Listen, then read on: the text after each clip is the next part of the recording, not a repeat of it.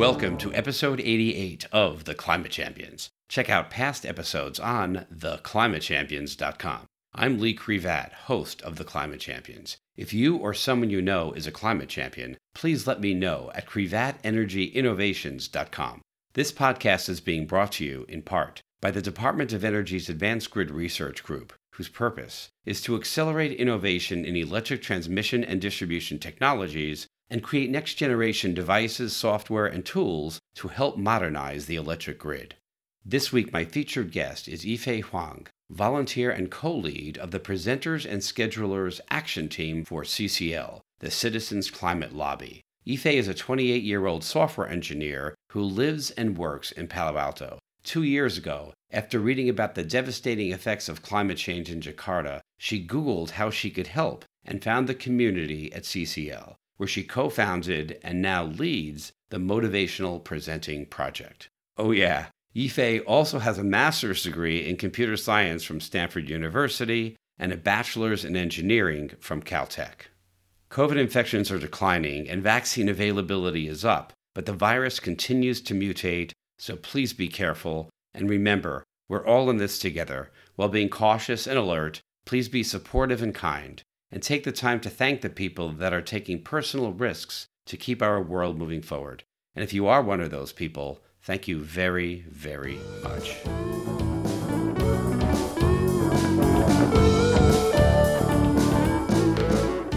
Welcome to The Climate Champions. I'm Lee Crevat, and I'm here with Yifei Huang, volunteer and co-lead of the Presenters and Schedulers Action Team at the Citizens Climate Lobby. Yifei, welcome to The Climate Champions. Thank you so much for having me here. It's great to be here. With regards to climate change, what was your motivating moment that got you engaged to do something? I feel like I'm unlike a lot of the people that you feature on your podcast. I think most people that you have in your show, they work in the energy sector or they have been involved with this problem of climate change for a long time. And I honestly have not been very engaged with this problem until about 2 years ago.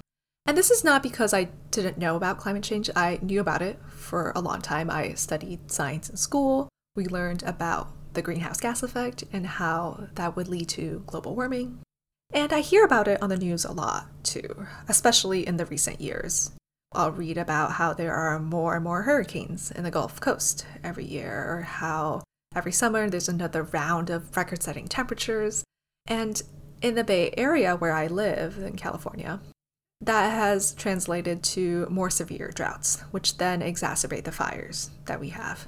So this past year, the fires have been crazy, to say the least. There would be multiple weeks straight where I couldn't see the sun and I couldn't go outside because air pollution levels were so dangerous. So this problem, it's impossible to ignore. But at the same time, it can be hard to engage with a problem. I think for ordinary citizens like me, first of all, the problem can feel too large. It feels so pervasive. Like, I am this tiny individual, one of over 7 billion people on this planet. And climate change is this gigantic thing that is all pervasive. One little thing that I do here, how is that going to compare to this all-encompassing thing that is all around us in this world? So there's almost this emotional blocker when approaching this problem. And not only that, this problem is so embedded into our system today. Everything that I use, the phone that I use every day, the laptop that I'm using right now to communicate with you, all of this was made through energy that we generate as a society. And that energy right now mostly comes from fossil fuels. So it felt like everything in our society was built off of fossil fuels. Society was standing on these pillars of fossil fuels. And how can I, as this tiny individual, change the entire system? And that was the problem that I struggled with for a very long time. But really, I think after reading about this so much, more and more articles every year, as well as seeing it in front of me in the Bay Area, it was also a problem that was very hard to ignore. And I think my pivotal moment was actually a little removed from where I currently am, surprisingly. But it was when I read about how climate change was affecting Jakarta, the capital of Indonesia. And you might think, oh, that's so far away. For most people, their pivotal moment was a little closer to home. But I spent a year living in Southeast Asia. I traveled the region. I was living in Singapore at the time. And I really fell in love with that region. Something that really resonates with me is learning about other cultures, other ways of life, other ways of thinking about the world. And Southeast Asia is just this very beautiful and diverse place. So when I moved back to the Bay, I stumbled upon this article about Jakarta and how the city was sinking at such a fast rate that the government had to move their capital away from Jakarta because it was unsustainable. The floods were getting worse and worse every year. And I'm thinking, okay, yeah, the government can move the capital, but there are 10 million people still living in Jakarta. What are they going to do? How are they going to survive? It's a combination of both sea level rise and also overpopulation. People are just pumping water out of the ground, and the rock becomes dense and it sinks. And it really occurred to me in that moment that we could lose entire cultures, entire ways of thinking, and this wonderful diversity that we have on our planet because of climate change. And that to me was very scary. So I really wanted to do something about it. And it was hard to engage with this problem at first, but the first thing you do when you have a question is you Google it. So I Googled ways to get involved in my community, and I found Citizens Climate Lobby. I think Citizens Climate Lobby, or CCL for short, they stood out to me because of the policies that they were advocating. So they're advocating for a carbon tax, which speaks to me because I'm sort of paralyzed by this idea of, tiny me, giant system. How do we tackle that system? They have this way of thinking about it that really addresses that, and we can get into that later if you'd like. But what really kept me at CCL, though, was this sense of community, that I'm not alone, that there are so many other people who care so deeply about this problem and are really working towards making a difference. So just having that community around me already increases my capacity to care. So that's one thing. I think it also gives me a sense of agency. It gives me the sense that there are actions that I can do to really make a difference. And I have seen throughout my time at CCL the results of some of the effort that I've put into my advocacy. And that kind of translates to my last point, which is that CCL shows me that ordinary citizens can really make a difference. And I think that is so powerful. Just imagine that if everybody got involved, how impactful could that be? And I think we've seen examples of this recently, of ordinary people making a difference. I think that concept can be hard to feel sometimes, especially before the final result, as you are working towards a problem as one of the tiny people involved in the larger scheme. But it has really been done before. I think a great example of that is the elections recently in Georgia. Nobody thought that Georgia would be a blue state, but it was the actions of individuals who registered themselves to vote, who then registered their communities to vote, and then went to neighboring communities and registered them to vote. And these were ordinary people doing it. These were not people whose names appear on billboards and who have millions of followers on Instagram. Or even the election of Donald Trump, for example. Donald Trump, at the time when he won the primaries, he was not the Republican establishment. Most Republican politicians were not immediately supportive of Trump, but it was ordinary people who went out and said, I want him as my president. And those ordinary people elected him. Ordinary people, I think, at the end of the day, really do make a difference. Even if each individual contribution may feel small, they can really come together in amazing ways that can change the world. And especially if you see that community around you, if you feel that community around you, it can be really empowering. What are your personal drivers? What gets you up in the morning to fight the good fight? I really believe that if we don't do something about this, the world will be unsustainable. And it will get worse and worse for many people. I think a lot of the times, people nowadays more than ever are asking the question of, is it too late to do something about climate change? And when I hear that, I don't think it's quite a binary answer. The way I think about it is that, yes, it is too late for some people. it is already too late. Those are the people who have died in natural disasters. Even recently, there was the polar vortex in Texas, and yeah, like 70 people died from that. For them, it was too late, and that number is only going to increase. And one day, it's probably going to hit people that I deeply care about. Like, what if it gets to my relatives or my friends or people that I don't want to live without? I think that is the scary part to me, and that is what I personally want to prevent. I think a lot of people would feel very similarly about their communities. And so that is one of the things that drives me, is this idea that if we wait, more and more people will die because of climate change. I think the second thing that motivates me, though, is I have this obstinate hope that things can be turned around. And for this, I always like to look at history for similar examples. The example that I always think about is the ozone layer crisis about 30 or 40 years ago, when the ozone layer was depleting because of mostly chemicals that humans have released into the atmosphere called hydrofluorocarbons. And that was a huge deal. People were talking about it, and the international government decided to do something about it. They banned hydrofluorocarbons. Over 90 other countries agreed to come on board.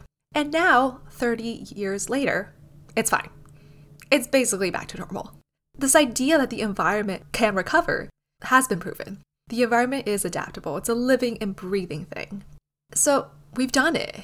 These stories of success, that's another thing that really drives me. And I translate that into this hope that I think we can, for the majority of people, we can fix climate change, that it will not be too late.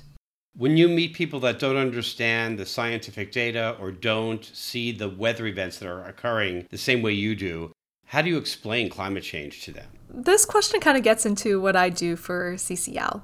So I am one of the co-leads of the National Presenters and Schedulers Action Team. On this action team, we're comprised of people from all over the US, and we go to local organizations in our area, and we do presentations about climate change.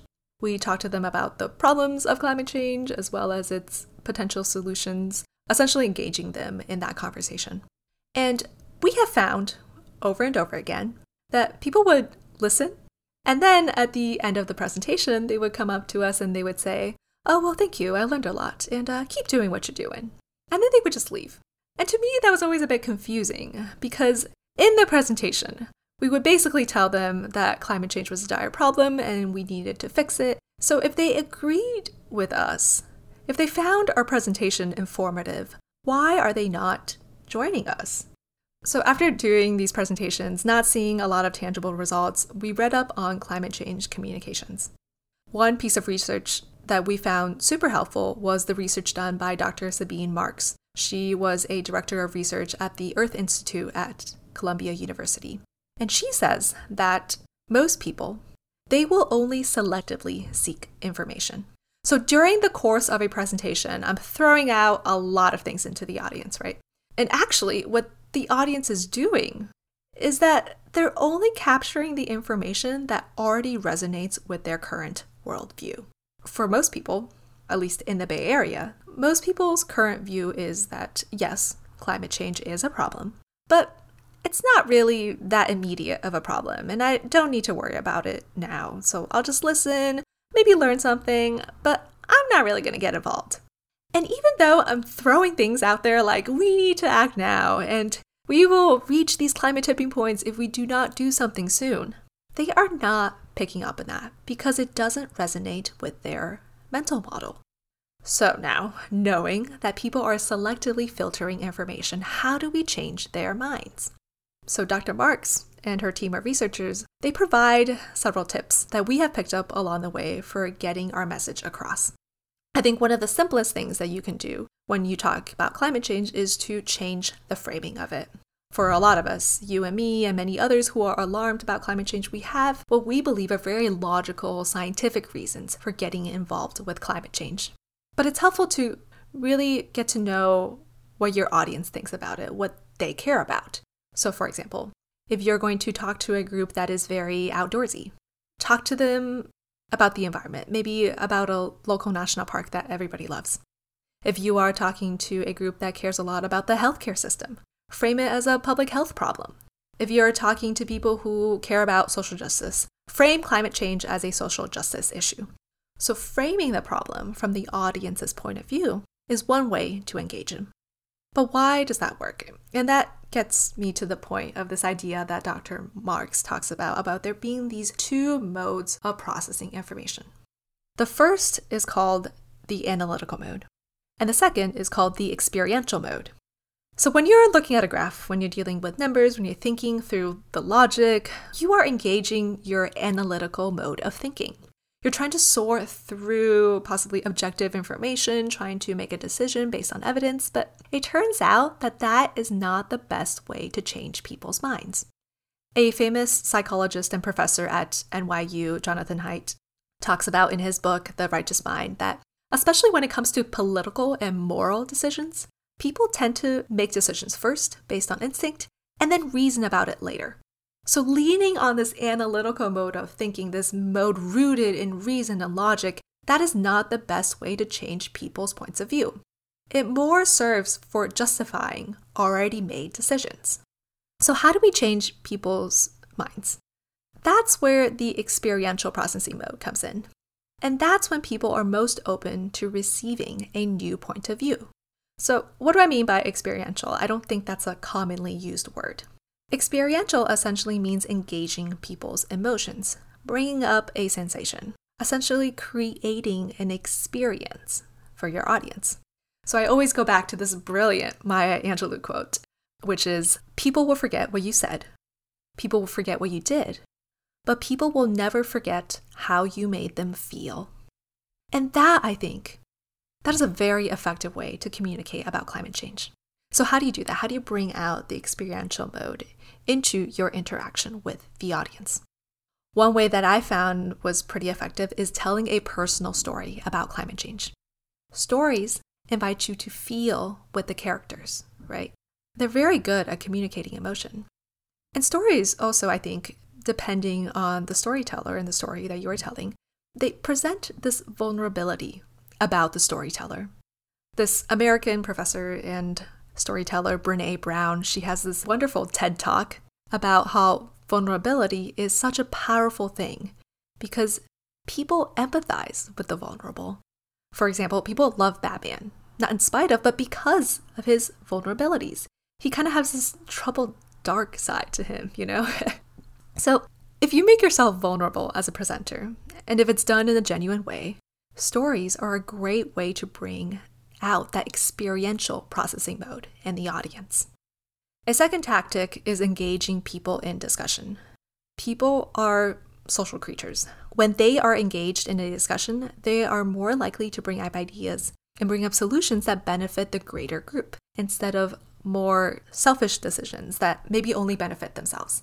So if you get people to discuss ideas in a group, you're more likely to arrive at conclusions that benefit the entire community. And of course, climate change is definitely one example of a problem that involves putting the community ahead of the self. It's sometimes making sacrifices and decisions that don't immediately benefit yourself, but will benefit the community and future generations to come. In summary, I think going back to your original question of what do you do when somebody doesn't agree with you on climate change, I don't think you can just throw facts at it. I think you really have to engage people on a more personal level that brings out that experiential mode of thinking in the audience. So storytelling and active discussions are two ways to activate that experiential. And once the audience is there, it's much easier to get them to consider a new perspective on climate change. Another way to think about all these ideas, I think, is that what you're really trying to do here is build a relationship with your audience. When it comes to getting people to agree with you, you really first have to understand where they are coming from. The longer you spend with them, the more time you spend engaging in that conversation and really listening to them, you understanding their point of view, them understanding yours, the stronger that relationship is going to be. And while you might not agree on everything, I think you do really come closer together. And through that building of the relationship, what you're really trying to do here is build trust, right? Trust is what's lacking between two people when they don't agree on a topic. And investing in those relationships, taking the time to build out those relationships, that's how we should talk to people who don't agree with us on climate change. And that's how we're going to get more people on board. Can you elaborate more on Citizens Climate Lobby? CCL is an international organization that is focused on promoting the idea of carbon tax and passing it as legislation. Almost all of the chapters in the US right now are focused on passing a carbon fee and dividend legislation at the national level. We're a primarily grassroots movement, so a lot of ordinary individuals volunteering their time. I guess I'll go into what we actually do. CCL approaches this problem holistically. We understand that in order to get legislation passed, the obvious thing is to keep in touch with your member of Congress to make them aware of the effects of climate change and to educate them on the benefits of a price on carbon. But also, there's a lot of other considerations that go into a congressional decision. For example, businesses in the area will influence what a member of Congress decides. The newspapers and media outlets in the region will also influence a Congress member's decision. And for us, what this means is that it translates to all these different volunteer action teams. So, for example, we have the print media action team that is dedicated to writing letters to the editor and trying to gather official statements of support from local media outlets. There is the grassroots outreach action team, and they are dedicated to recruiting more supporters at the individual level at things like tabling events in the area. There's the presenters and schedulers action team, and that is my action team. We present to local organizations and try to get their support. Then there's the endorsements action team, and they try to get support from local governments in the area. And there's also the Grass Tops action team that tries to seek endorsements from local businesses. And so what we're really trying to do here is influence the entire system, to put pressure on these members of Congress from all directions to take a stance on a carbon tax. Can you talk more about the carbon fee and the dividend? Yeah, so let's start with the carbon fee, also known as the carbon tax or price on carbon. The idea behind putting a price on carbon is very simple. Carbon, once extracted from the ground, has real consequences down the line, real monetary consequences. We're seeing this right now. Climate change is causing a lot of natural disasters. For example, when a hurricane happens, there's real damage that happens. You have to rebuild houses, you have to rebuild infrastructure, and that costs a lot of money. So the fair thing to do in that situation is to price carbon at its source, to say that the moment you extract it from the ground, you need to pay the price that it will eventually incur down the road. And the amazing thing about this is that this trickles through the entire system. So say, for example, you are a glass manufacturing company and you need energy to run your factories. So you could get your energy from a natural gas plant, or you could get it from a renewable solar farm. So let's just say that you picked the natural gas plant. With a price on carbon now, what happens is that the natural gas plant will have to pay a little more to the government for every ton of carbon that they extract from the ground. So their prices are going to go up. So then you, as the manufacturing company, your costs will go up because you had to pay more for your energy. And then let's say that your glass is going to make car windows. Well, the car company will have to charge a little more for their cars because they have to pay more for your glass, right? And at the end of the line now, the consumer will have to pay more for the car. So now let's take an alternate route where, let's say there's another glass manufacturing company and they're using solar energy to power their factories. Solar is actually cheaper than natural gas in many parts of the US, and it will not be taxed because it does not emit carbon. So this glass manufacturing company that uses a solar farm will be able to make cheaper glass because it spends less on its energy bill. And people like cheap stuff. The car company would probably want to buy more of the cheaper glass, and then the consumer will probably go for the cheaper car, which uses the cheaper glass, which is made using renewable energy. And so that is how it trickles through the entire system.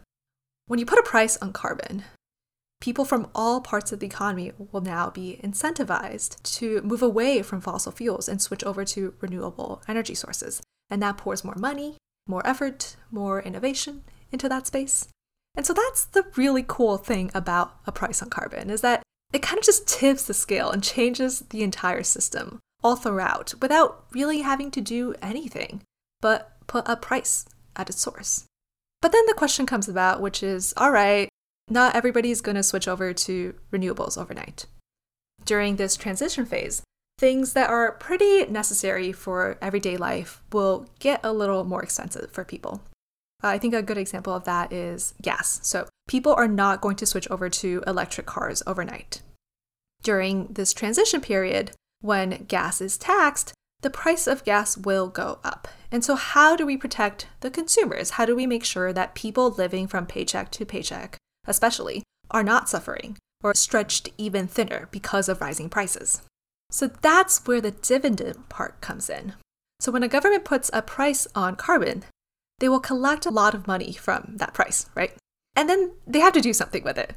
A dividend essentially means taking all that money and breaking it down equally into these amounts that will then be distributed back to individual citizens. And it turns out that through this scheme, it really benefits the people who are of lesser means or of lower income, because studies have shown that the richest 10% of people actually account for 50% of all emissions. Emissions right now are really heavily skewed to the wealthy. So now they are paying more for all their carbon emitting activities, which now goes back to bolster the expenses of the lower income. Under the scheme, the bottom 50% will generally see more money in their pockets at the end of the day. And that's what a dividend essentially tries to do. It tries to make sure that the bottom half of people are not harmed by this price on carbon, that they can actually benefit from this type of policy. And I also want to mention that this is actually not a novel idea. Over 3,500 economists and 27 Nobel laureates have supported this idea of a carbon fee and dividend. Many people in national government right now also support this, including Janet Yellen, who is the Treasury Secretary, as well as Pete Buttigieg, who is now the Transportation Secretary. George Shultz, one of the most widely respected conservatives, was also a very vocal supporter of the carbon fee and dividend. Even last month, Elon Musk went on the Joe Rogan show and talked about how much he loved the idea of a carbon fee and dividend. And he was explaining this to Joe, and Joe was like, "This sounds amazing. I don't understand why this is not a thing." And Elon's like, "Yeah, right? Like, I don't know." These ideas have also been implemented in many other countries, including our neighbors in Canada.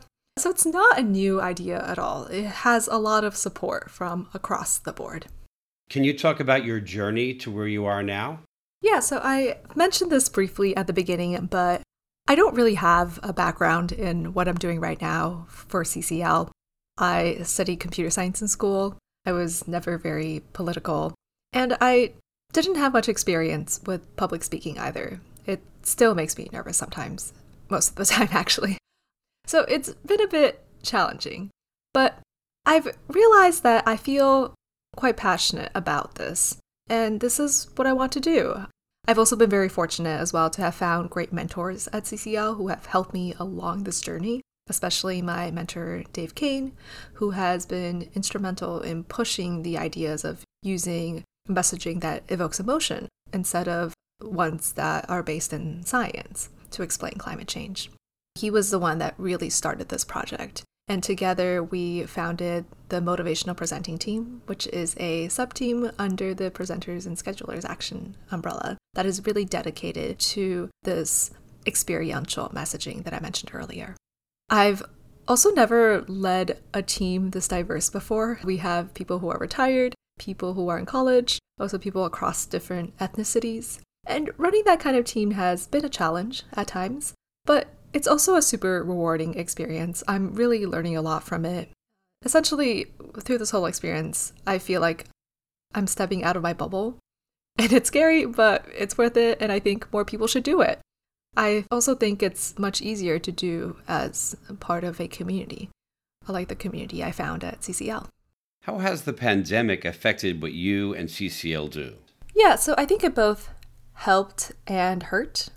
I'll start with the hurt part first. So it hurt us because obviously we weren't able to engage with our communities as effectively because everything is now remote. We aren't able to go to tabling events to recruit new members.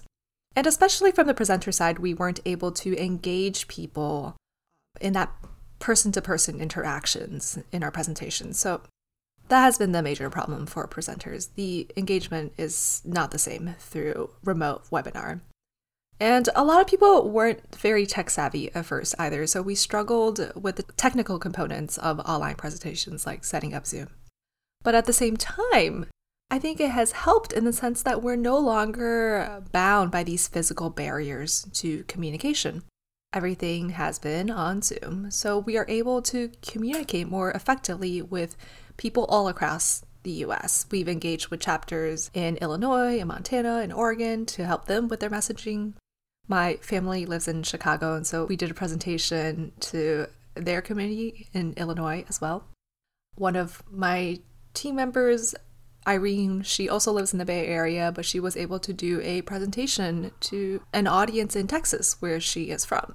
That was a really cool experience to really be able to reach across these physical barriers and have these conversations across so many miles. Can you talk about setbacks that you've had? I talked a little bit about the team that I run, the motivational presenting team. It's the small group of about 8 people. But we span multiple generations, also different ethnicities. And it has been a bit of a challenge sometimes because people have different points of view. There are people who are adamant that a carbon fee and dividend is the only solution, and we have to pass this. And then there are people who are not as sure, and they don't want to discount other solutions. And so sometimes when you get these two opposing views, and we have pretty opinionated people on this team, it can get a little contentious. And that has been hard because I don't think you want to stifle that communication. I think when we stop talking is when progress stops altogether. So you do want to encourage that conversation, but you want to encourage it in a way that is productive, right? That gets people to respect one another. So it's great to have these opinions surfaced and brought to light because I think we're all learning from one another.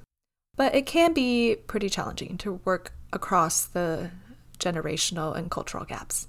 But it's something that we must do, so you just keep at it.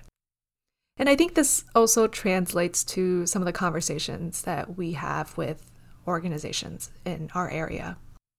So we tried to build relationships with this nonprofit organization in the Bay Area, this environmental nonprofit.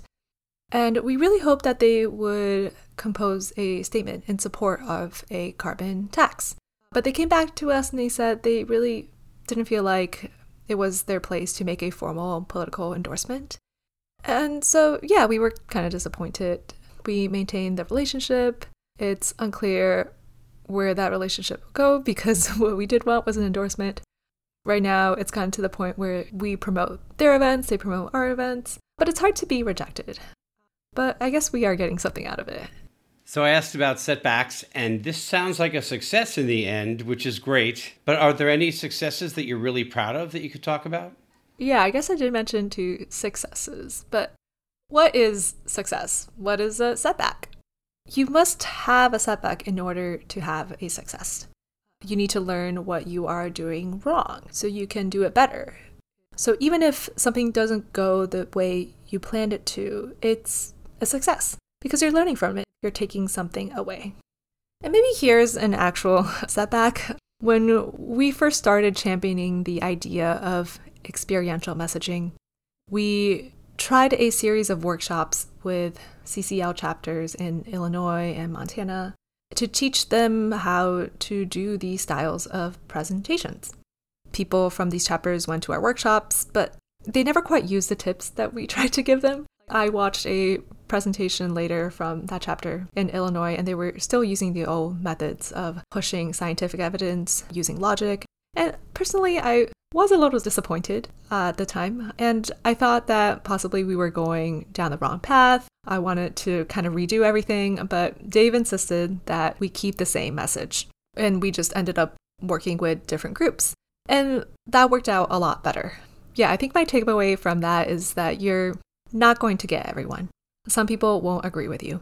But if you really believe in what you do, you just keep at it. And I guess that's advocacy. Is there a success you want to talk about, something you're very proud of? I think we've tried to reshape the way that Citizens Climate Lobby talks about climate change. I mentioned before that the traditional way of talking about climate change is, here are all the facts, we're doomed, we got to do something, here's the solution, here's what the studies have shown the solution will do, and let's do this, guys. And we have been trying to move away from that. So my small working group, the motivational presenting team, we are trying to influence the greater Citizens Climate Lobby to move away from that dialogue to one that is more about hope, that is led with stories that emphasize this experiential way of thinking for the audience. So it's been really cool to see that shift over time. And I think it culminated in something that happened last December. So in December of last year, we were invited to make a presentation at the national conference, which is, of course, all online now. But it was cool to be able to get that messaging across to essentially all CCL volunteers across the nation. I think we had over 300 people show up to our session, which is more than we've ever had at any of our presentations. So that was really cool. And also recently, there's a series of trainings at CCL every month called the Core Volunteer Trainings. They're given to new volunteers who want to be involved. And earlier this year, they have started giving us a 20-minute segment where we can talk about motivational presenting. That has been really cool to be given that slot every month to do that. And I think a lot of this I have to attribute to my mentor, Dave, who has been amazing in pushing this through. He's been involved in the organization for a long time now, and he has great relationships with all these people who run CCL. He has always been amazing in pushing all of this through. Can you talk about your vision of the future? How do you see the world 20, 30, 40 years from now? Are we going to be okay? What I'd love to see in the future is just more people getting involved with this problem of climate change. I think climate change is as much a cultural problem as it is a technical or a political one. I think if we are to solve this problem, people need to change their habits. It will be individual people who need to go out and buy electric cars. It will be individual people who will choose not to eat meat or who will move into the cities. It has to be a cultural change. A lot of us will need to make these decisions and be a part of that change. I think you're also seeing this happen in other countries as well. I was reading a New York Times article about Brazil and how a lot of people in Brazil are now going vegetarian, which is crazy to me because I've been to one Brazilian restaurant and it was a steakhouse and that was the most meat I've ever eaten in one night. Their food culture was very much centered around meat for a long time, but that's changing now. They're adapting to the times, and I think we need to as well. So I think this world that has undergone this cultural change with individual people contributing, I think this world is going to look great. I think the air will be cleaner. I think people will be eating healthier because they'll be eating more plants and less meat, and they'll live longer as a result. I think people will live closer together, and that will create a better sense of community. I think people will drive electric cars. I go running a lot in my neighborhood, and sometimes if there's somebody in front of me walking on the sidewalk, I will try to run on the street to maintain the 6-foot distance.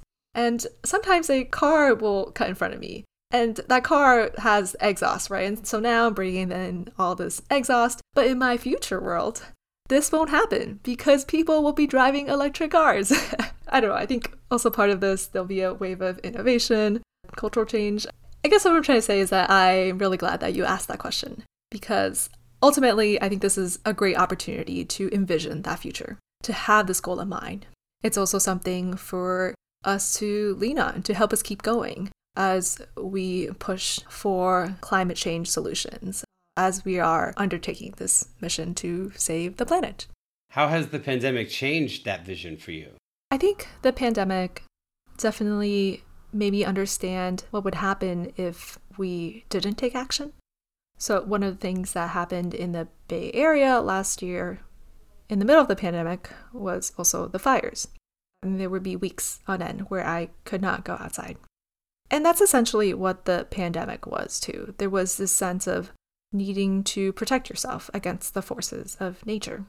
And that is exhausting. I knew that if climate change got worse, it would be that feeling forever. In a way, we've been invited to live with this protectionism mentality to get a real glimpse at what the effects of climate change would be like. And they're awful. And I think that really just propelled me even further into my volunteer work because I didn't want that to happen. I think there have also been a lot of comparisons between the pandemic and climate change because they are both these sorts of problems where if you ignore it, if you wait, it's going to get worse. I think that's so true. If we don't do anything about climate change, it's going to get worse. We didn't do very much about the pandemic when it first started, and look, it spread everywhere, right? So I think they're very clear analogies, which just highlight how important it is to focus on climate change, to pour a little bit more time and effort into solving that problem. What's one piece of advice you would give to people that want to do something to help? A lot of people are very busy. What I like to tell people to do if they have just 5 minutes every month is call your member of Congress and tell them that you care about climate change and that you want them to do something about it. It's super simple. To be honest, I hadn't done this until 2 years ago. And I remember being surprised at how simple it was. This is what will happen. You're most likely not going to get your member of Congress. You'll get a staffer. And you just tell them what you care about. They'll write it down. They'll forward that message. It's super low-key. Let me emphasize again that it takes less than 5 minutes. And you might be wondering right now, will my call actually do anything? Will it actually make a difference? There have been studies published. There was one published by the Congressional Management Foundation that showed that members of Congress, or elected officials, they really do listen to constituents. The study found that 97% of members of Congress are influenced by an in-person visit from a constituent.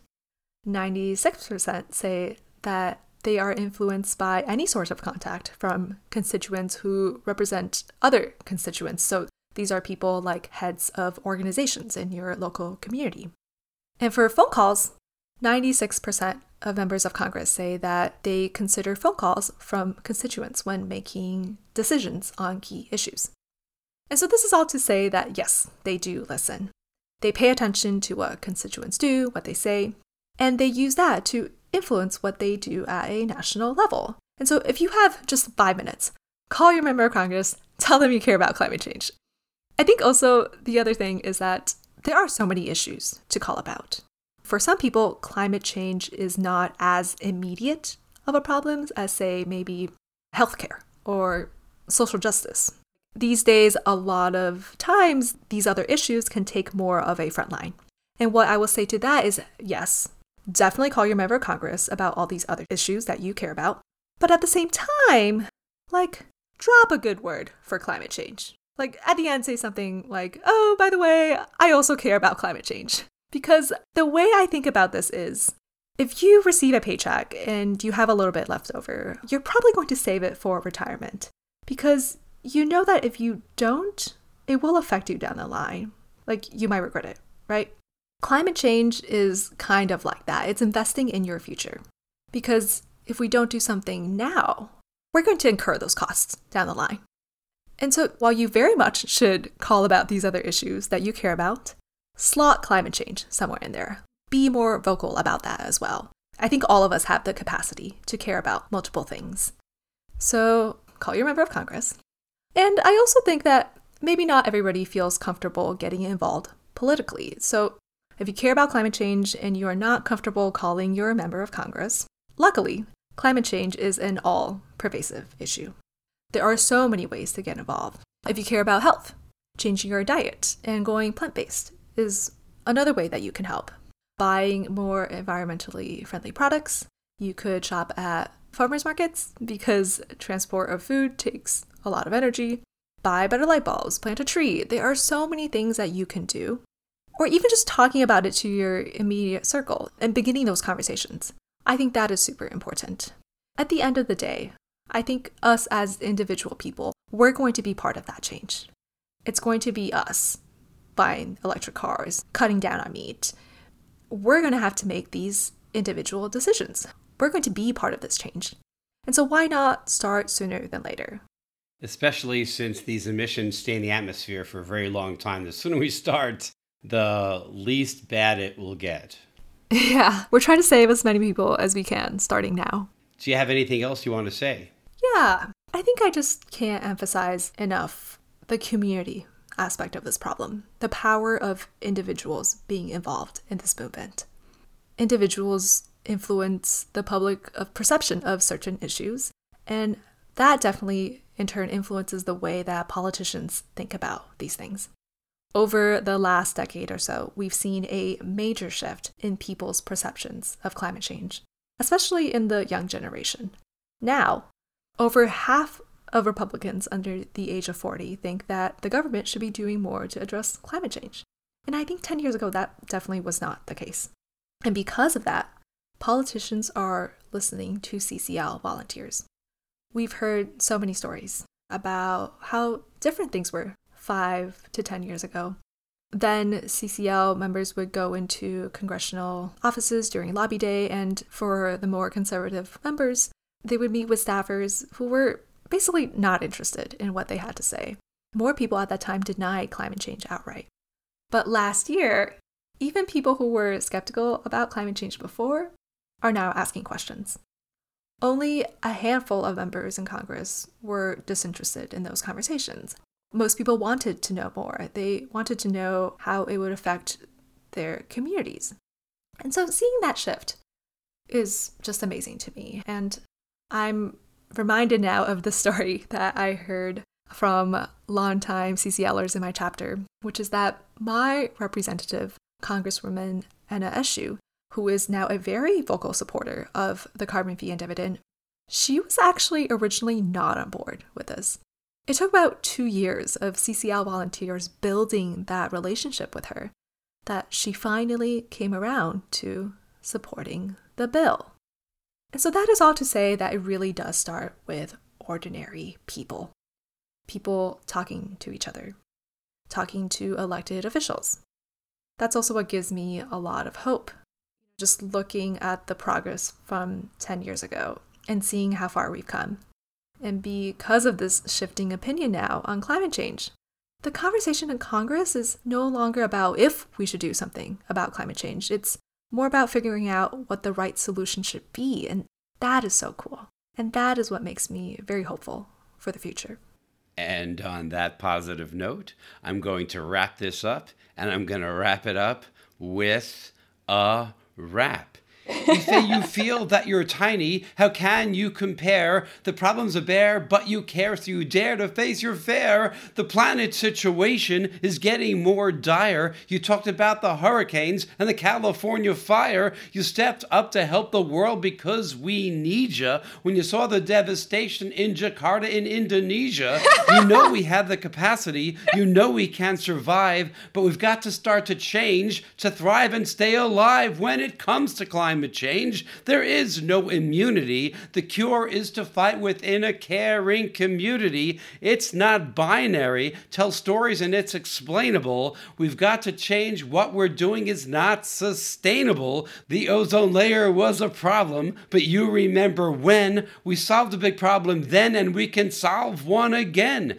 To communicate to people in a way that is effective, understand their current worldview, they'll listen to you and not be influenced info selective. It doesn't happen overnight. You've got to have continued tenacity, but you can call your congressperson with just 5 minutes of capacity. Experiential communicating will help them see, be vulnerable to your audience, tell them a story. Yifei loves the learning and community. It does in center. She gives a lot of credit to Dave Kane, her mentor. Yifei has the expectation that we can save the world and nation. We have to look at the younger generation. With another Bay Area organization, she had to change course. You're supporting each other, but they still won't endorse. We're making progress with Congress, and we don't want it to stall. You have a message for us all. Pick up the phone and make the call for clear communication. It is essential. We have the potential. Just make our talks experiential. You told us the facts about the carbon tax, how a fee and dividend will help emissions end. Wow. That is so impressive. I can't believe you just did that.